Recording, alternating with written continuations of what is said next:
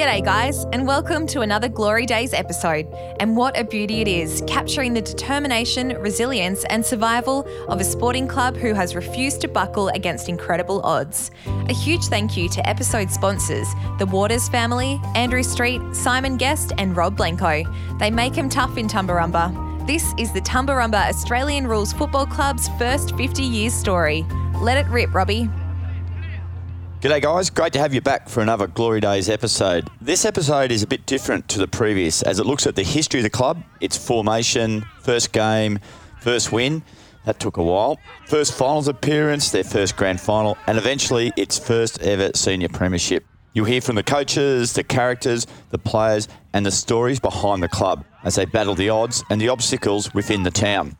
Plenty happened on and off the field. And they were all told here, including the thoughts of one of the greatest ever players to come from southern New South Wales, who played at Tumbarumba. Hope you enjoy it.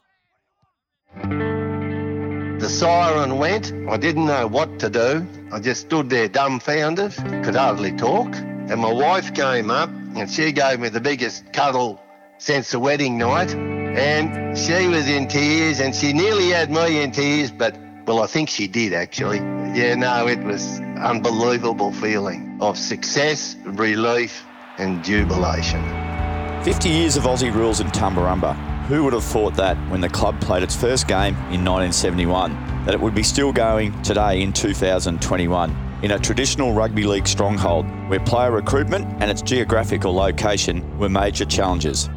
In this episode of Glory Days, we'll take a look back at those 50 years as we talk to the players, the coaches, the volunteers, the characters and the people who have shaped and provided the club with community sport in the Snowy Mountains town that's still going strong. I hope you enjoy Tumba Bloody Rumba, 50 not out. Tumbarumba, or the Kangaroos, as they're known, started in the Upper Murray Football League and are still there today, with 1 year of recess in 1996, the only season the club did not field senior teams. Die-hard rugby league supporters in the town showed concern at the time that a new Australian rules club formed a huge threat to its game.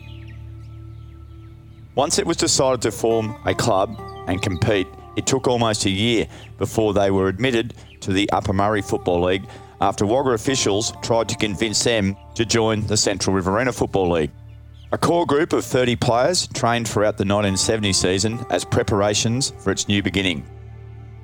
So who had the drive and the passion to start an Australian rules club in Tumbarumba over 50 years ago? Long-time player, administrator and volunteer, Alan Waters explains. Merv Hannon, Peter Terry, Graham Bartlett and Jimmy Wiggins as the coach, to my memory, were the main instigators. And the reason that they wanted to have a team was after a bit of research and a bit of drinking in the hotel, they found there was a large smattering of AFL people around the area. So the club was formed. After that, it was determination and not wanting to fail that kept the club going. And also, they had a team environment again. As they'd been away and come to Tumbarumba, they were all individuals and people would know that if you're a lot better off in a team. If you win, you celebrate, and if you lose, you commiserate. And that's what kept them going. There were many challenges for the fledgling club on and off the field, with one of the first tasks for President Merv Hannon and the committee was to appoint a coach and recruit some players to fill two senior sides. Their home ground would be the Tumbarumba Showgrounds, the same venue as the Rugby League club, who were playing on Sundays. Alan Waters explains. One, lack of good players, facilities to run a game. Recruiting coaches and players was a huge problem for us. And starting off in a rugby area was not the easiest because there was a bit of angst against us.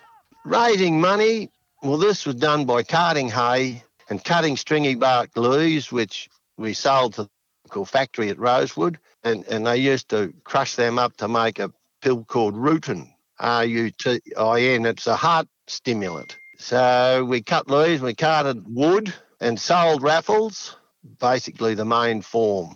In later years, we started supering pine trees and had lots of sheep drives where people would sort of donate a lamb or an old sheep or anything. And we'd gather them up and sell them in Wagga.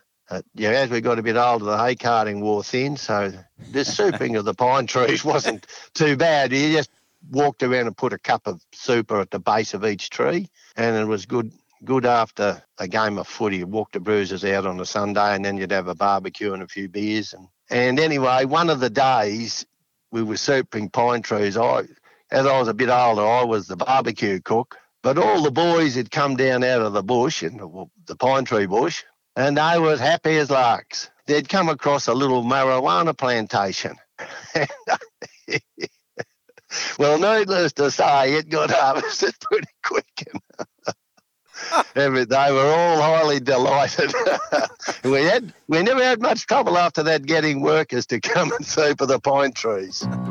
Jimmy Wiggins and Simon Guest were appointed co-coaches. Wiggins had played the previous year at Cudgewa and before that at Tintaldra Cancoban, who folded in the 1960s. Simon Guest had played in Holbrook's 1970 Farrer Football League Premiership and at the end of the 1970 season took a Tumbarumba side to Cudgewa for a scratch match. The Upper Murray Football League were pretty glad to have Tumbarumba enter the league as the fifth club. One of the older clubs, Bordawawa, was struggling for players at the start of the 1971 pre-season. Fortunately, Bordawawa were able to find players and fielded both seniors and reserves in 1971. The club's very first game was away to Federals on April the 17th, 1971, with Tumbarumba missing young gun Al Waters, who injured an ankle in the final practice match. They were also missing many players awaiting clearances, and this forced them to forfeit the reserve grade match. Cost of entry into the Upper Murray Football League in 1971 was 40 cents at the gate. Despite plenty of enthusiasm and excitement around the historical moment, the Kangaroos copped a 159-point hiding as Federals won 22-28 to 1-5. Wayne Reid kicked the only goal, while Mick Doyle, who went on to win the inaugural senior best and fairest, was named best player. It was a sign of things to come for the remainder of the season as Tumbarumba copped thrashing after thrashing, losing all 12 matches. The average losing margin in 1971 was 170 points. The club's highest score for the season was 6-40 against Corryong. The club's biggest loss was when Cudgewa kicked 36-19 to Tumbarumba's 1 point. Cudgewa's Mark Fitzgerald kicked 19 goals in that game. The season highlight came when Tumbarumba defeated Bordawawa in the reserve grade in round 8 to record the club's first ever victory. The club pulled a great recruiting coup for the 1972 season by signing John Cornish as captain coach. Cornish had coached Holbrook to a premiership in 1970 and prior to that had coached at Grongrong Matong and had played at Narandra. Cornish also represented both the Southwest Football League and the Farrer Football League. John Cornish explained how he ended up in the hills and some of the challenges the club faced. Well, I think Holbrook felt they needed a change because we'd won the 70 premiership, the first 71 and the seconds, and they called for applications for coach. And I suppose I was a tiny bit miffed anyway. I thought it was time to retire. I was 32 years of age and thought, well, I've had a pretty good innings, and so I officially announced my retirement. But that didn't last too long because the Tumba boys came down and put a fair amount of pressure on me to go up there and have a crack at that. So that's how that came about. Game up there, we were beaten by 55 goals, I think. And the end of the season, we were down to about 25 goal defeats. And the start of the second year I was up there, we started off being beaten by about 25 goals, and then we won that last one that year against Corryong. Too, we had a fair bit of opposition trying to get the rules started in Tumbarumba because it was a very, very strong rugby town. They'd had several international rugby players come from there. They were very anti at a lot of people, so the bakers wouldn't sell the pies to the ladies' auxiliary. They had to go to Battler to get their pies. The local paper wouldn't publish the scores, so they had a fair sort of a job ahead of them to get the game started up there. But anyway, we've managed to get it going. I think another story I did here, I think it's probably nearly true anyway, that the VFL in those days donated half a dozen footies to the local school, and apparently the headmaster wouldn't let them kick it. He made them throw it around and play rugby, and I think he got his knuckles fairly badly wrapped over that. So anyway, so it was hard work for a kick-off, but anyway, they had a very sent a knot of committee or supporters, and they stuck with it, and we eventually got going. So that was good. But I remember the first game I ever had. I told this story the other night. There was a little fella, Johnny Boschhausen. He used to play soccer, apparently, and right near the start of the game, he was way out in the wing all by himself. And I thought, he's going to take an easy chest mark here. So I started to make position to where I thought he'd probably kick it. And he went up and tried to head the bloody ball. So we were playing in North Melbourne colours, and I'd never played in North Melbourne colours. And we were playing well, they were in black and white stripes. And I saw this bloke, and the ball was between us and he, and I thought, I've got you. I gave him a proper shirt front, and he got up. It was poor old Giller. He got up. Gee, what the bloody hell did you do that for? I said, God, well, I thought you were one of them. So I effectively got rid of one of our better players. The club showed improvement in the next few years, with another former Holbrook Premiership player, John McKenzie, recruited in 1973 as assistant coach to Cornish. Despite the addition of these quality players, the seniors could not crack that first win, going through 1972 and 1973 without a win. 1974 was heading the same way, and despite a couple of close matches, they went into the final home and away match still without a win in their first 47 matches in the Upper Murray League. Their opponent for the final round was Corryong, whom Tumbarumba had gone close to toppling twice during the year. In scenes generally reserved for grand final victories, the Kangaroos finally broke the drought, leading all day to record a 10-5-65 to 8-6-54 win. It was indeed celebrated like a premiership and lasted for days. John Macca McKenzie recalls the monumental upset and the celebrations that went for 4 days. And John Cornish said word had got around the town during the match that a win was on the cards. There wasn't a huge crowd at the ground, but apparently we must have been sort of nip and tuck, or maybe in front all day, because after the three-quarter time, I think word got round town and the pub's emptied, and all of a sudden we've got a big crowd round the ground. I think the rugby people came up and gave us a bit of support. Got to the last game of the year, and we lined up against Kevin Mack's side, Corryong, Tumba ground.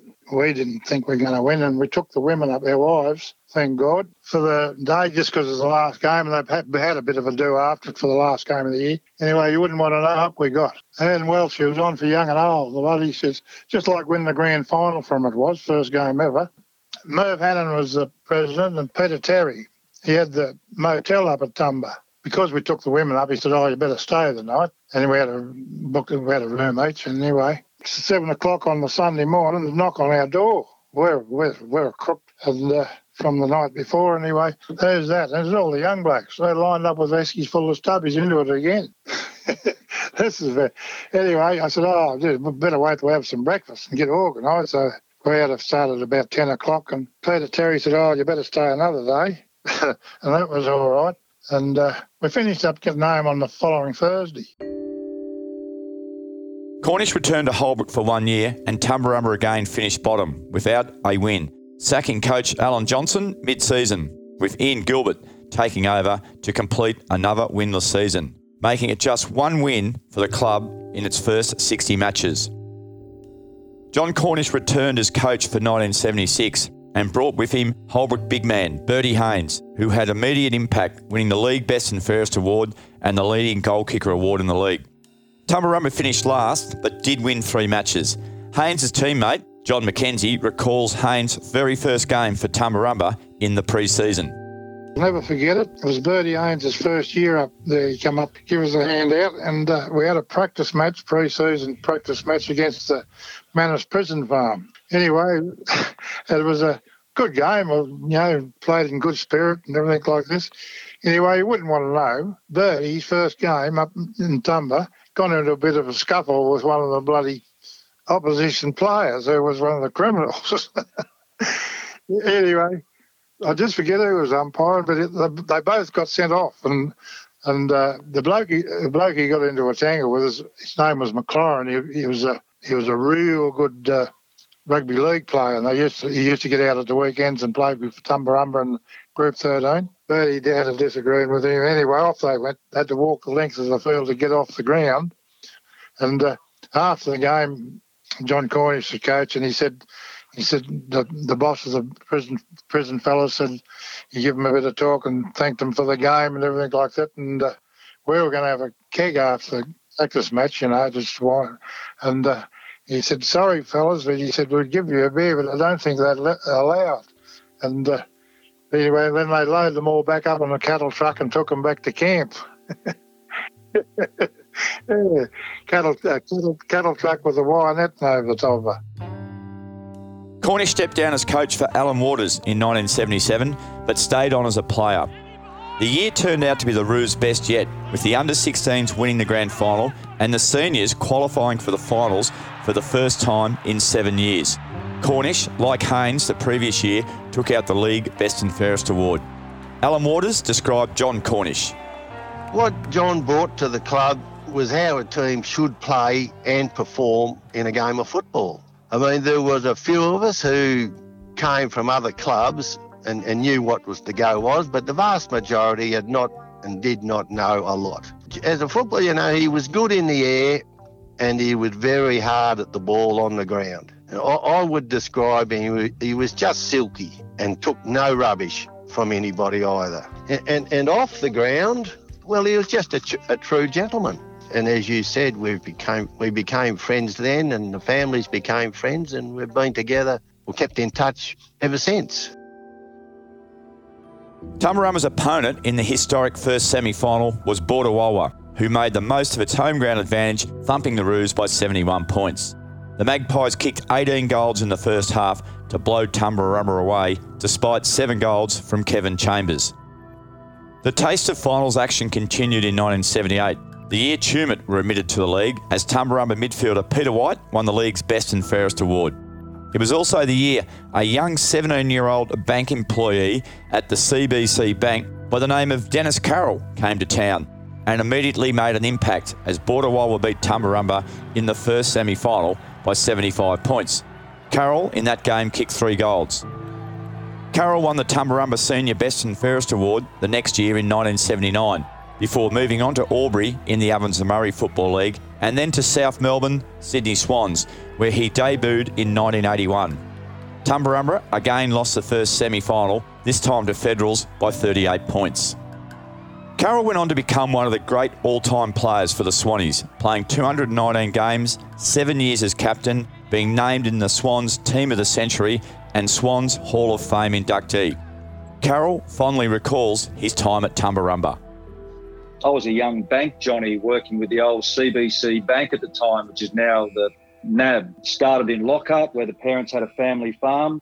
They tended to move the young fellas around pretty quickly in those days, or often, and had 3 months in Lockhart, and then they sent me into Wagga, had 9 months there, and all of a sudden, at 12 months, I've been sent to Tumba bloody Rumba. And the first thing that come to mind was, do they have an Aussie rules team?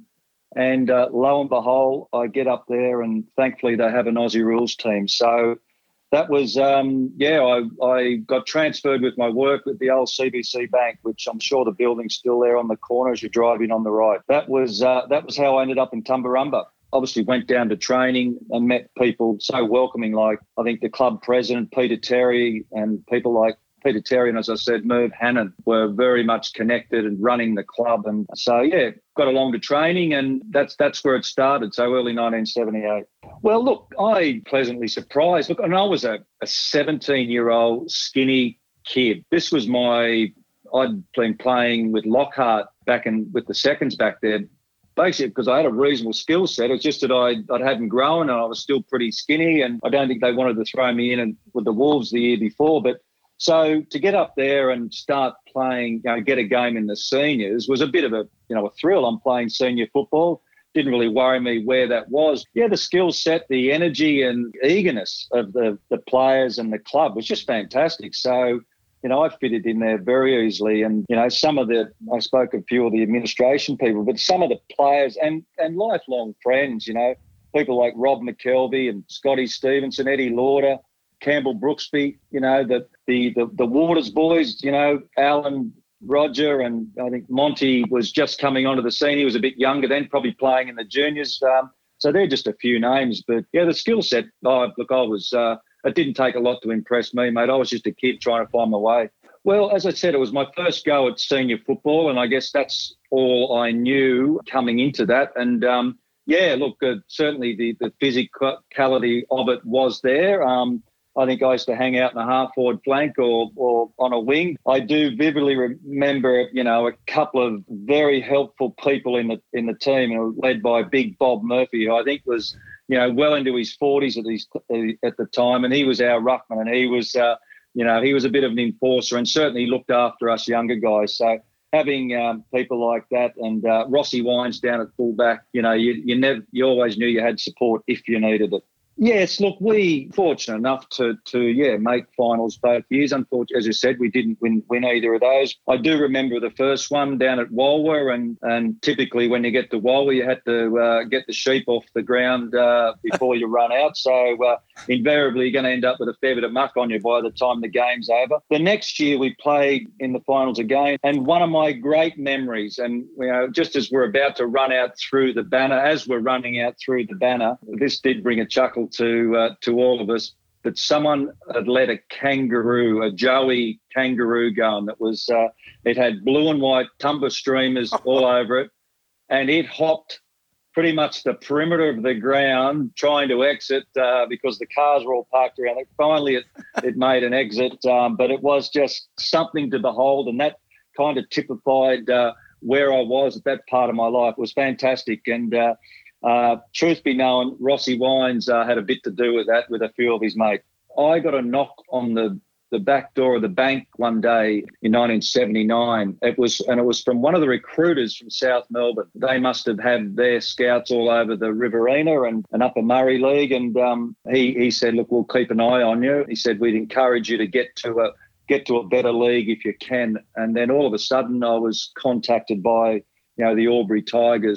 Went down, and still living in Tumbarumba for the first half of the year. I travelled down just on weekends. I played with Albury in 1980. The second or third week of my arrival into Tumbarumba, there's a certain mix there of Aussie rules and rugby league, and there was two very distinct hotels, and not too many from the Aussie rules hotel would venture down to the rugby league pub. But I thought, well, if I can't beat them, I'll join them. So I played cricket during the summer, and it was many of the rugby league boys, and I was one of the few Aussie rules blokes who could go comfortably into both pubs. So that was something that I thought was a bit of a feather in the cap. Well, initially it was a shock. I was told by the bank I'm going to Tumbarumba. I was just a young guy, but then I soon realised, it was a great place with great people and great opportunities. So from that, I learned that, you should always have an open growth mindset to change, in this case, relocation and opportunity. No matter what happens, there's always an opportunity in most things. And that's how I looked at it. I think just, being able to keep an open mind when things come from left field that you're not ready for, that people are people no matter where you are, that, if it's sport, the locker room at Tumbarumba was no different than the locker room at Albury or the locker room at the Sydney Swans. Just the welcoming nature of Tumbarumba back at the time. And during the summer period, there was, I'm sure they still do it now, but, the hay carting, which was there to help local farmers, but also raise some money for the footy club. It was we just loved it.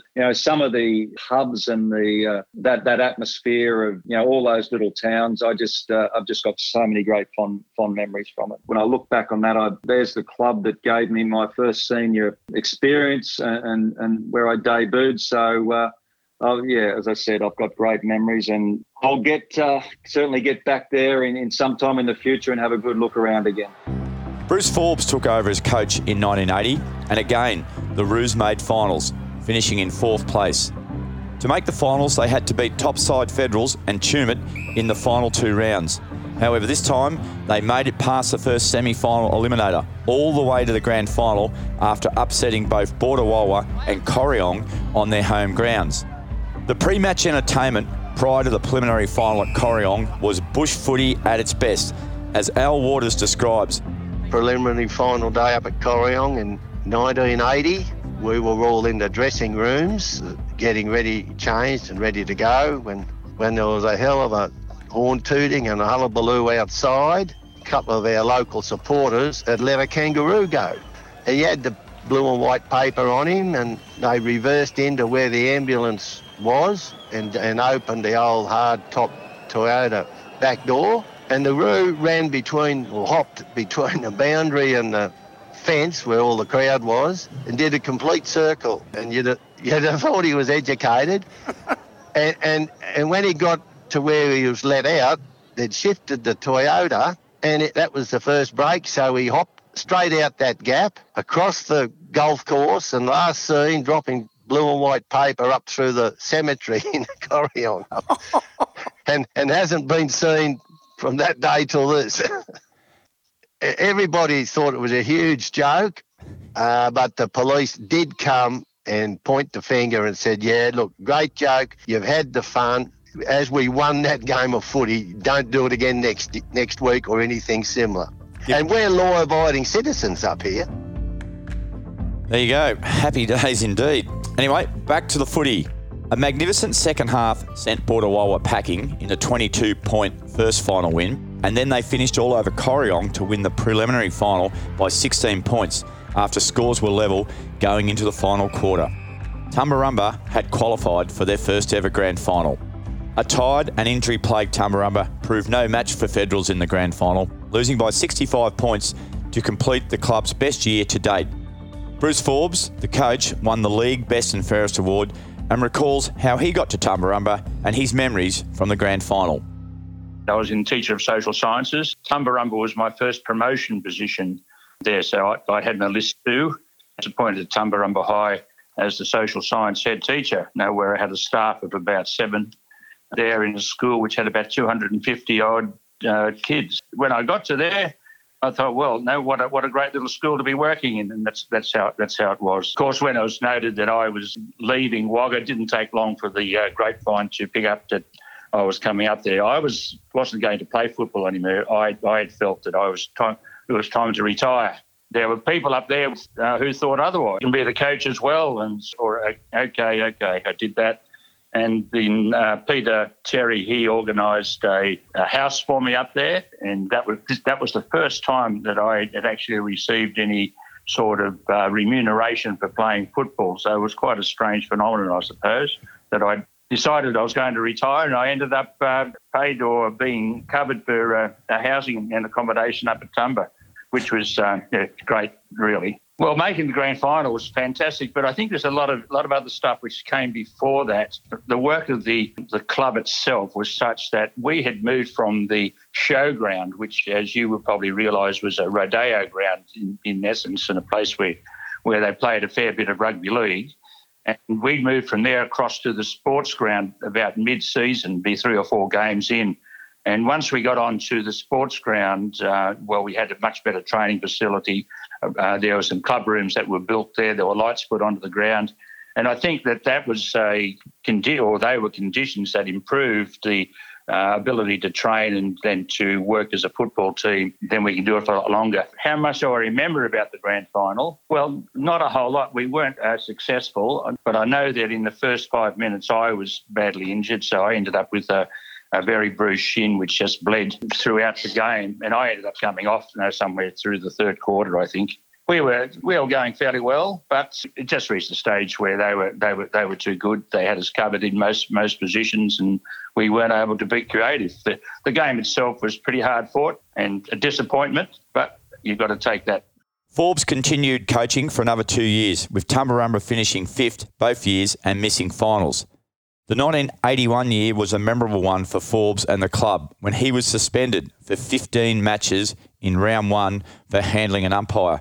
Forbes explains the incident and the aftermath. Round 1, 1981. Now that was a game that I probably want to forget, but the situation was such that we were on the field. I'd won the League Best and Fairest the year before, and we were on the field, and we had a certain umpire there. I don't know whether I should mention his name, but so I won't. By about half-time, I had 17, 18 free kicks that were called directly against me for various reasons. I was starting to lose my cruet a bit, so I went off the ground at half-time and spoke to the president, Mal Bartlett, And I said, listen, Mel, I don't think it's much value us going back onto the paddock. And I said, no, we're just being crucified out there in terms of free kicks against. And he said, no, we can't do it. We've got obligations. And so we went back on after half-time, and in about 5-10 minutes, I suppose, into the third quarter, I was coming through a pack. I had the ball in my hands and I broke the pack, and he blew the whistle against me. He said, you can't come through that hard. You'll hurt someone.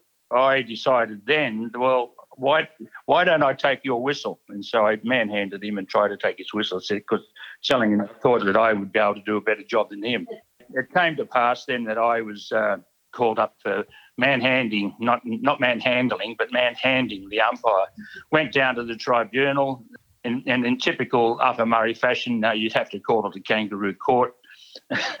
They handed out a full 15-week suspension. So I took the 15 weeks, and so that was the end of 1981 as a season for me, because that just happened to cover every home and home game. And anyway, halfway through the season, I get a phone call, and my wife actually took the phone call, and it came from the president of the Upper Murray Football League.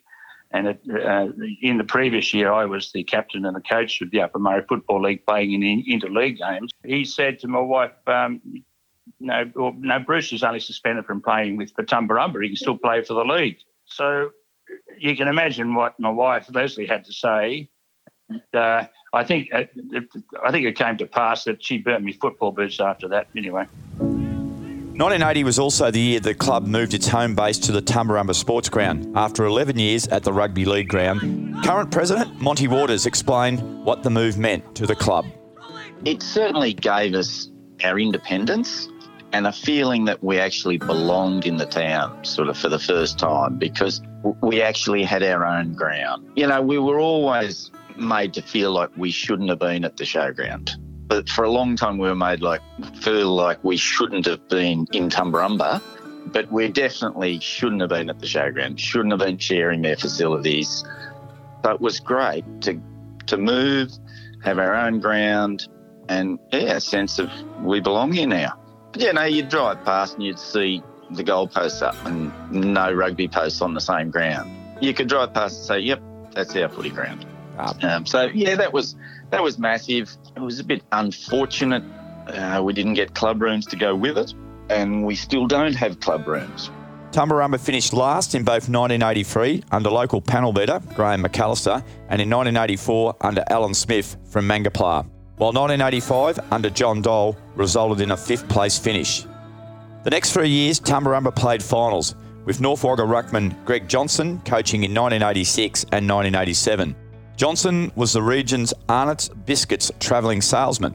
Former East Wagga midfielder Kerry Bourne coached in 1988. In 1989, local product James Crozier took over the coaching reins, and after a last place finish in his inaugural year, the club rose again to finish second after the home and away rounds in 1990. Tumbarumba lost both finals matches to eventual Premier Bordawawa and Corryong. In a better result, Tumbarumba took out the under-13s grand final. James Crozier, at the completion of his career, was the game's record holder at Tumbarumba with 342 senior games in a brilliant career that featured 6 club best and fairest awards, 4 years as senior coach, and plenty of representative footy for the Upper Murray League. Crozier explains how he started at Tumbarumba and a valuable lesson learnt at training one night by coach Bruce Forbes.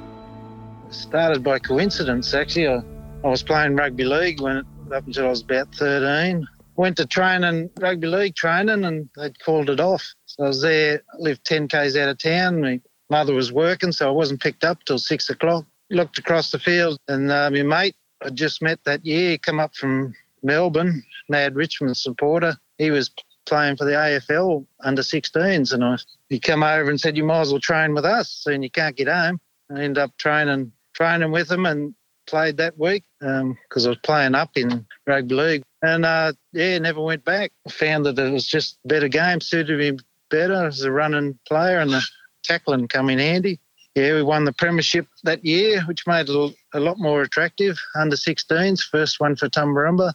Senior year, it was one of the biggest eye-openers under Bruce Forbes, a tough sort of a character school teacher, actually. Taught that year, my first year, and then coached me in the afternoon. He coached us to our first shot at a grand final in 1980, which was a good experience for me, first year of senior football. Toughened me up a bit to look up to a bloke like that. And he certainly, I don't know, it's one of the funniest things. It's the thing that sticks in my mind. I was about 2 years in his second year of coaching. I think I might have been, out working and getting a bit cocky. I was at training one day and I think we were doing the crisscross handball. Must have been joking around a bit. And next minute he's come through and cleaned me up. He broke my nose, had blood pouring out of me. He said, you better start concentrating on what you're doing instead of mucking about. The next 7 years to be some of the toughest and testing times for the club, with just 4 wins in that period. That included the club going into recess for the 1996 season. The club was on its knees and looking down the barrel of extinction. Not surprisingly, it was James Crozier who stepped up into the coaching role for the return to the competition football in 1997. Steve Reid was president for a 7th term. Despite just 1 win and another wooden spoon, the club was back and planning was well underway for a rise up the ladder. Aaron Washington was recruited for North Wagga as coach, and with some new recruits and renewed enthusiasm around the club, the Kangaroos shored up top spot with Border Wawa heading into the finals.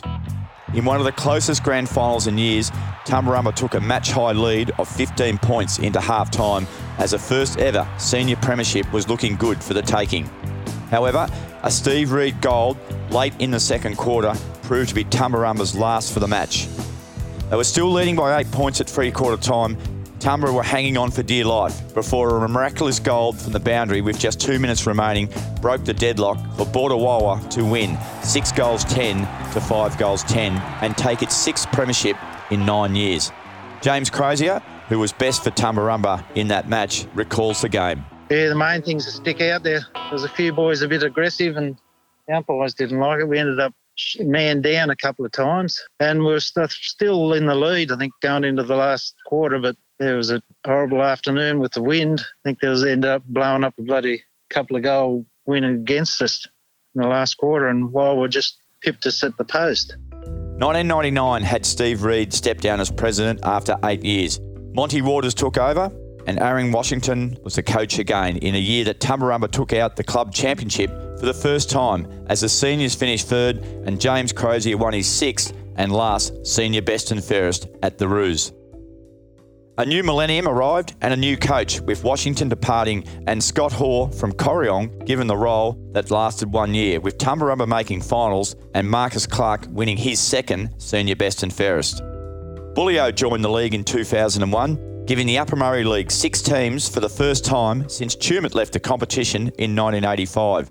Laurie Hannon, who played in the 1977 Under-16 Premiership, took over as senior coach and they made it to the first semi-final. The next 7 years, despite good success in reserves with 2 premierships and 3 runners-up and 5 junior premierships, the seniors missed finals from 2002 to 2008. They had the right man in Max Duncan, who coached in 2005. He missed 2006 and then 4 straight years from 2007 to 2010, with the highlight being the 2009 grand final appearance. Bullio proved too strong for Tumbarumba in the 2009 grand final, winning 12-9-81 to 7-14-56, as the senior premiership still eluded the Kangaroos. Tumbarumba's effort was a lot closer than was tipped in the media. Max Duncan recalls that period for the club and the build to the grand final. The year before I was coaching Cudgewar and I was expecting to be back there in 2005. Unfortunately, they were going for a playing coach. So they went that way with the assistant coach I had under me the year I coached there. So that was it. I accepted that. And a mate of mine, I think, rang Tumbarumba up and said, if you're looking for a coach, give him a ring. I think it was in November or something like that. Mont rang me up and asked me about coaching, and I wasn't real keen because of what just happened. And I just said to him, mate, look, if you haven't got anyone 6 to 8 weeks before the season starts, I'll give you my word, I'll come up and coach. That's what ended up happening. But finding out later on, Mont didn't even try looking for a coach. They just, I gave my word. My word means everything, mate. You give your word, you do it. When I got there, to travel 150 Ks for the first trainer night and have 8 blokes turn up, I thought, well, there's not much you can do with 8. Half the kids play rugby league, the other play Aussie rules, and some of them help each other out. So you'd have maybe 10 or 12 guys training for rugby league, 10 guys training for Aussie rules. My idea was pre-season, why not train together, do all your running together? That way you can get a lot fitter and more numbers. I think there was a little bit of animosity between the Rugby League club and the Aussie Rules club, so I just left it at that. I watched what came out, and I seen what used to run around in the resis would play rugby league on a Sunday, and all these guys be running out in the resis, and I'm thinking, well, there's about 8 guys in there that could play senior football. But to cut a long story short, near the end of the year, I said to Mont, the only way I'll come back next year is if you start looking after the local blokes. I just bit the bullet and said to them, look, I won't come back in 2006 unless you're prepared to look after the locals. They said, oh, look, we don't pay the locals. And I said, well, I won't come back. Got a phone call near the end of the 2006 season saying, look, we want you to come back and coach the club. And I said, yep, on, my terms is it's got to be, you got to look after the locals. And they said, yeah, we'll do that. I ended up back there in 2007 where, well, we knew where we were. We couldn't go any lower than what we were. So it was all about blood and all the young kids. I don't say they had great footballers in Tumbarumba. They had great sportsmen. A town like this producing really good sportsmen. I don't like I said, not footballers, sportsmen. And I said, if I can get those guys into this club, pay them and look after them, that means the less blokes I have to recruit to the club. And I put all the local kids in, and they were like 16, 17-year-old. They were so talented. We won 1 game for the year with those guys in it. And then in 2008, I got another couple of guys to come up. I just said, righto, we'll look after all the local kids. We blooded them. We won 5 games that year in 2008. Tumbarumba had some great local players like Wade McPherson, Andrew Widdowson, the Malkinton boys, John Cameron, Laney. There were so many good local kids there. What people don't realise, when we took that, in 2009, when we played in that grand final, there were 16 local guys running around in that side. And we only had 3 guys over the age of 21 in that grand final side. The near average age of that side was 18, 19 years of age. And we had like Robbie Byatt, he played. I had 8 rugby league guys playing in that side. So our highest paid player was on $200 a game. Like I said, we didn't have a big budget. The community absolutely loved them. As you know, Rob, you know what happened and with my side. And if it wasn't for those people and that league, I would have, I most probably wouldn't have been here, mate, to be honest. Duncan stayed on as an assistant coach to new 2011 coach and local boy Matt Malkinton, who was back at the club and would marry the granddaughter of inaugural Tumbarumba president Merv Hannon. Tumbarumba missed the finals in 2011, but with 5 wins for the season, they showed they were not far off taking the next step. The planning for 2012 started immediately after the final round in 2011. Matt Malkinton explained the recruiting process. 2011, when I first coached, we just had a lot of locals, a lot of juniors coming up through, kids that have sort of played all their careers there. And we had a fair Albury connection, Adrian Williams, Garth Thomas, Kane Richards and the Brooks boys. So in 2012, they all left. They all stayed down in Albury. So I talked to my mates back in Wagga and were kept in contact with them over the 2011 season. And Shane Mack, who's one of my good mates, he said, oh, well, if you go again, I'll come down. And we had a meet with him and his brother Chase, and they were the first 2 we signed. And then, we picked up a few other boys out of Wagga who we sort of all played a bit of footy together at some stage over there and sort of all around the same age bracket and pretty good mates. So, we picked up those boys and we still weren't tipped to do that well, funnily enough. The Board of Mail rid us off and had us finishing 5th. And we actually had Bullio round 1, who were the reigning premiers and, a powerhouse in the comp. We had them round 1 at home in Tumba and we ended up beating them by 10 goals. And I think everyone sort of stood up and going, hang on a minute, these blokes can play. So, probably the main difference was we just picked up a lot more personnel. Blokes, who were fresh and ready for a change out of Wagga. They played there for a while and just were getting a bit stale at their clubs and doing their thing. And, I think we picked up the right connection as well. The blokes who come in and buy in and turn up to all your functions and enjoy the club as much as I did. We just picked up a good group of blokes to mix in with the young local talent that we had, like Jimmy Waters, Nico, my little brother, Quinn Rooney, Jack Kelly, and the Vogan boys. So we had a sort of good base. We just needed to get that few key positions and those other players in the side. For the first time in the club's history, they finished minor premiers, one game ahead of Bullieo. The two sides met at Tumbarumba in the second semi-final, and after surviving a late comeback by Bullieo, Tumbarumba won by 15 points to proceed into the grand final again at home in a fortnight. Local shopkeepers in the town got on board ahead of the grand final, with the town a sea of blue and white along the main street. To the surprise of many, Kajiwar upset Bullieo in the preliminary final. Bullieo had won the last 4 premierships.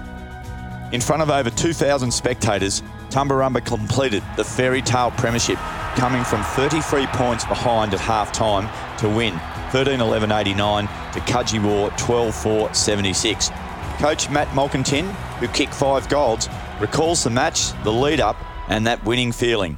The lead-up to it, so Tumba had never won a minor premiership at this stage. They were going 42 years, so we'd never had a minor premiership. We'd made grand finals before but never won them either. So yeah, we obviously played some pretty good footy throughout the year. We lost 2 games, but it was just the buy-in, the belief was there. We ended up securing the minor premiership, and that was actually at Kajiwar, against Kajiwar, and we locked that away in the last game of the season. Amy, my wife, she was. We were expecting our first child, and he was due the week after the grand finals. There was the whole question over the final series: what if, and so we sort of, me and Ames tried not to buy into it too much, and she didn't want that pressure on her with the comp up there. So we obviously finished minor premiership, and we got the home semi against which we went out and we won in the Upper Murray comp. If you win that first major semi-final, then you lock away a home grand final. So it was a huge, mate. It was unreal. So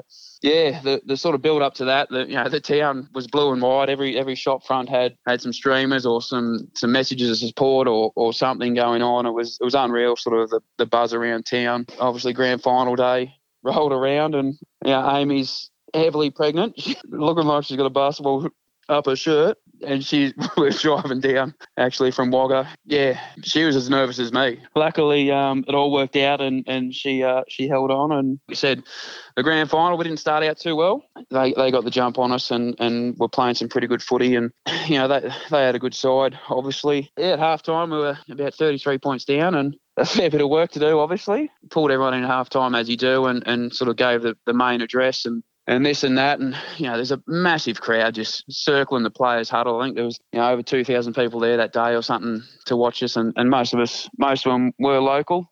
Massive crowd just circling around us and sort of listening to what we had to say and what was going on. And I just remember sort of looking around and seeing everyone and thinking, holy shit, there's a lot of people here. And yeah, we stayed on the ground, so which is something we'd done all year. Sort of didn't want to mix it up too much. So I just remember sort of taking everyone away after we sort of done the main address, said, right, let's go warm up.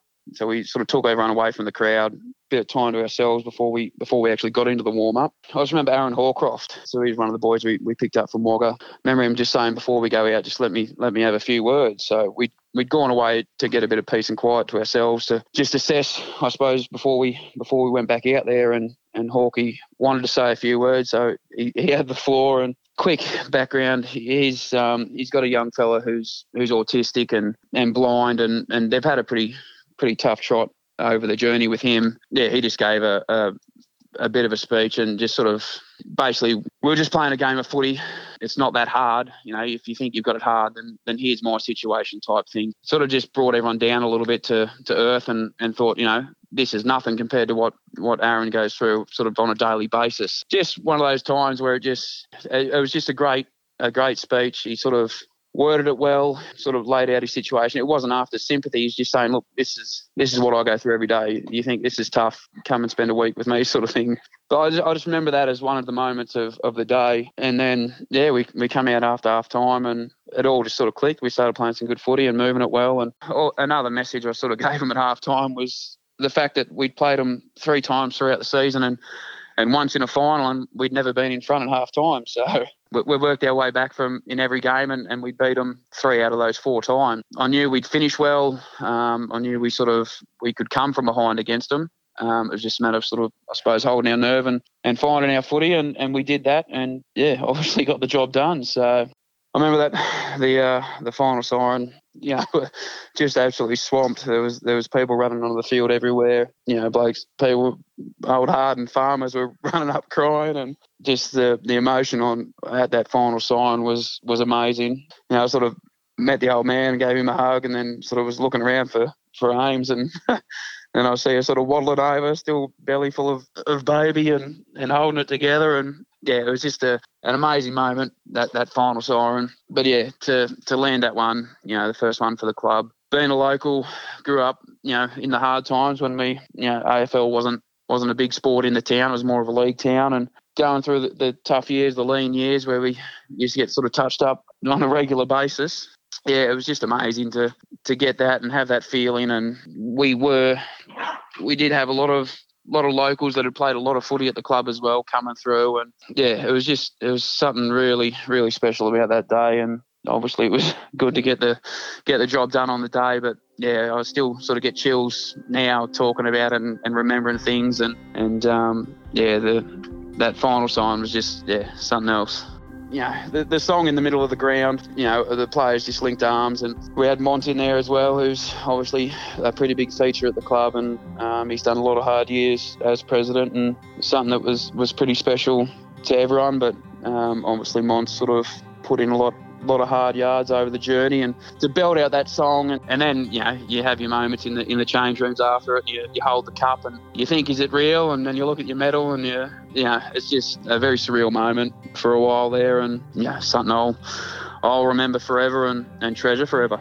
So yeah, it was amazing to get that with the brothers and have that, and something pretty special. Malcontin, who played over 150 games at Tumbarumba, won 4 club best and fairest and was runner-up 3 times in the Upper Murray League best and fairest, as well as several leading goal-kicking awards. His high regard and esteem at the club was confirmed when he was named captain coach of the Tumbarumba 50-year team. The 2012 premiership was even more special, playing alongside his older brother Josh and younger brother Nick. His wife Amy is the granddaughter of inaugural Tumbarumba president Merv Hannon. Sadly, Merv passed away prior to the 2012 premiership, but his memory and presence stays on forever after his ashes were spread across the sports ground in 2013. Amy's father Glenn also played at the club, and her uncle Laurie was a player and coach at Tumbarumba. The momentum continued into the next season, 2013, as the Kangaroos under new coach Shane McIntosh completed the most successful season in its history, not losing a game to make it back-to-back flags in front of another huge crowd at the Tumbarumba Sports Ground, defeating Bullio 15-12, 102 to 10-9, 69. To complete a magnificent day for the club, they won the reserves and the under-16 premierships and were runners-up in the under-13 grand final to complete the greatest season in the club's history. Steve Barnes, he took out the league best and fairest award. Monty Waters, who is currently in his 20th year as club president, recalls the achievement of both premierships. 2012 was just a massive sense of achievement. Yeah, look, it was a long time in the making. As you know, you don't just win a premiership overnight sort of thing or in 1 year. It was something we'd worked towards. But yeah, no, it felt like the monkey was off our back finally. 2013, while it was huge, it wasn't as big as the first one. The crowd, was nowhere near the first crowd. Like in 2012, anyone that had ever played with the club came and, back to barrack for us. All the other 4 clubs in the Upper Murray were all barracking for us because we were the underdogs. Yeah, no, it was massive. I remember, so we were sponsored by the bowling club. Anyway, Matty and I obviously celebrated a little bit at the ground, and I think we had to go past the pub. I said to him in the pub, I said, mate, we've just got to get to the bowling club with this bloody cup or they'll lynch us if we don't get there too soon. Well, I don't know. I don't reckon we got there before 7 o'clock.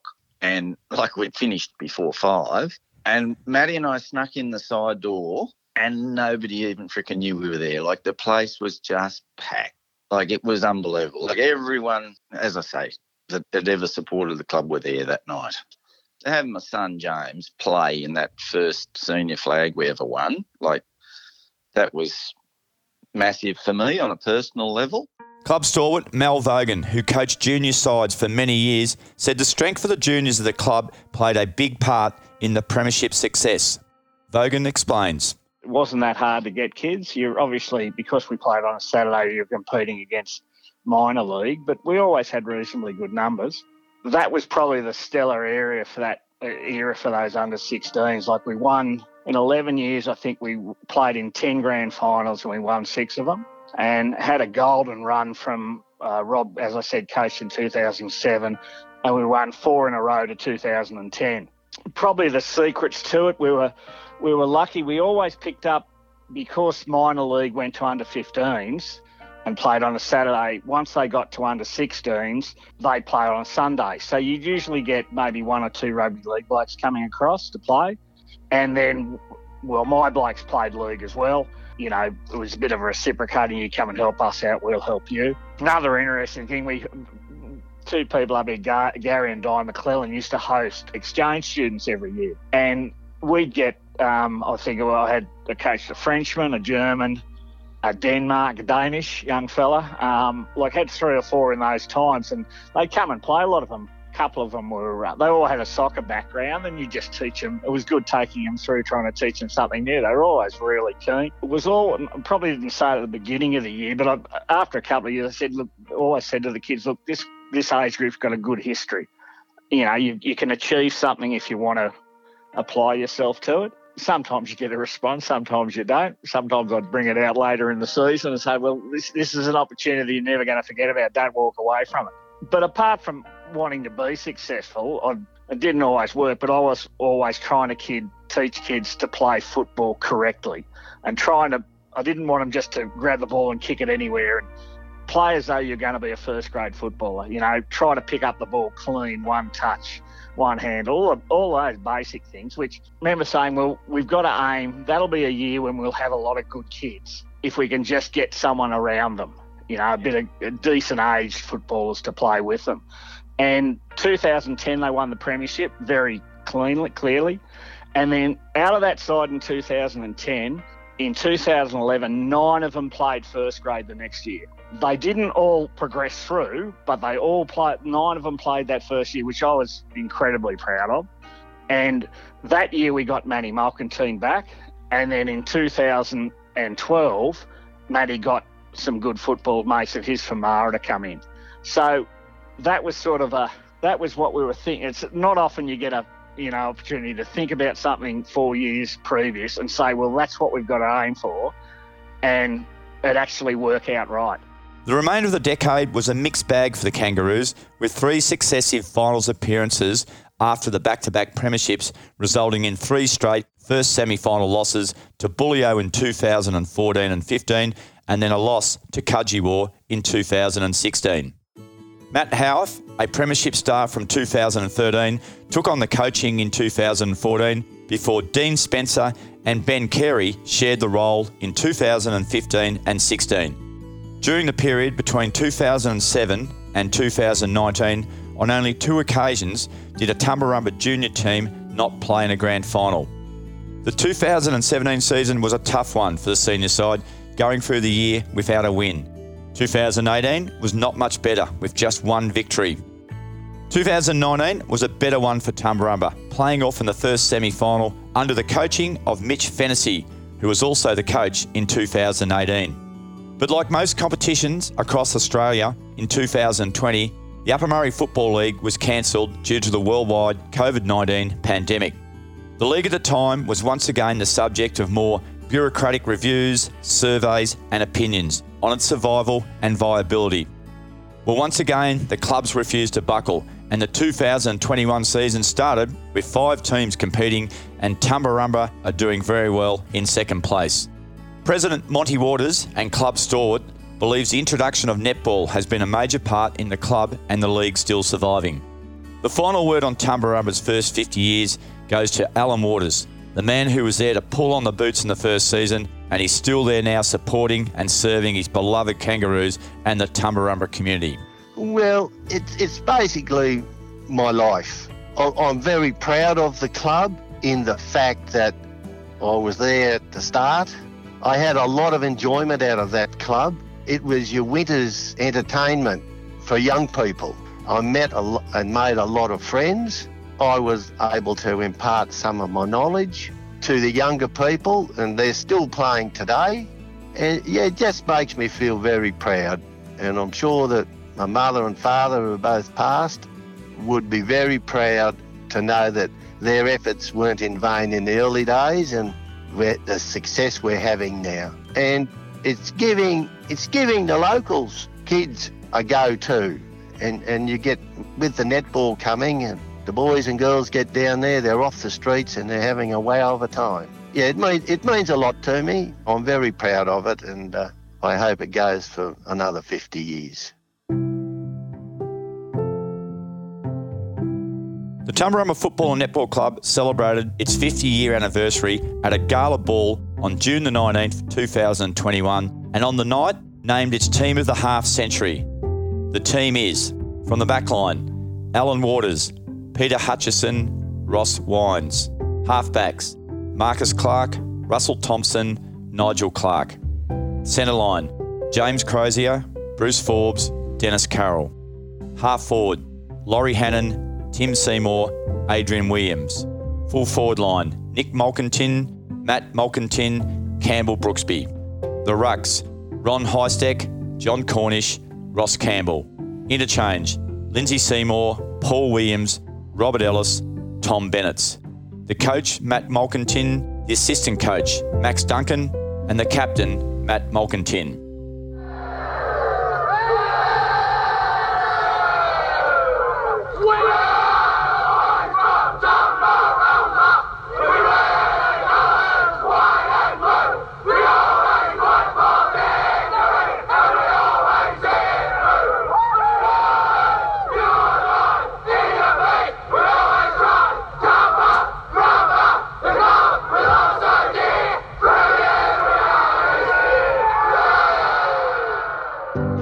Well, what a wonderful first 50 years for Tumbarumba, who have managed to keep football going in the snowy mountains town despite many challenges on and off the field. Once again, a massive thank you to episode sponsors, the Waters family, Andrew Street, Simon Guest and Rob Blanco. But for now, thanks for listening, stay safe, and we'll catch you again on the Glory Days.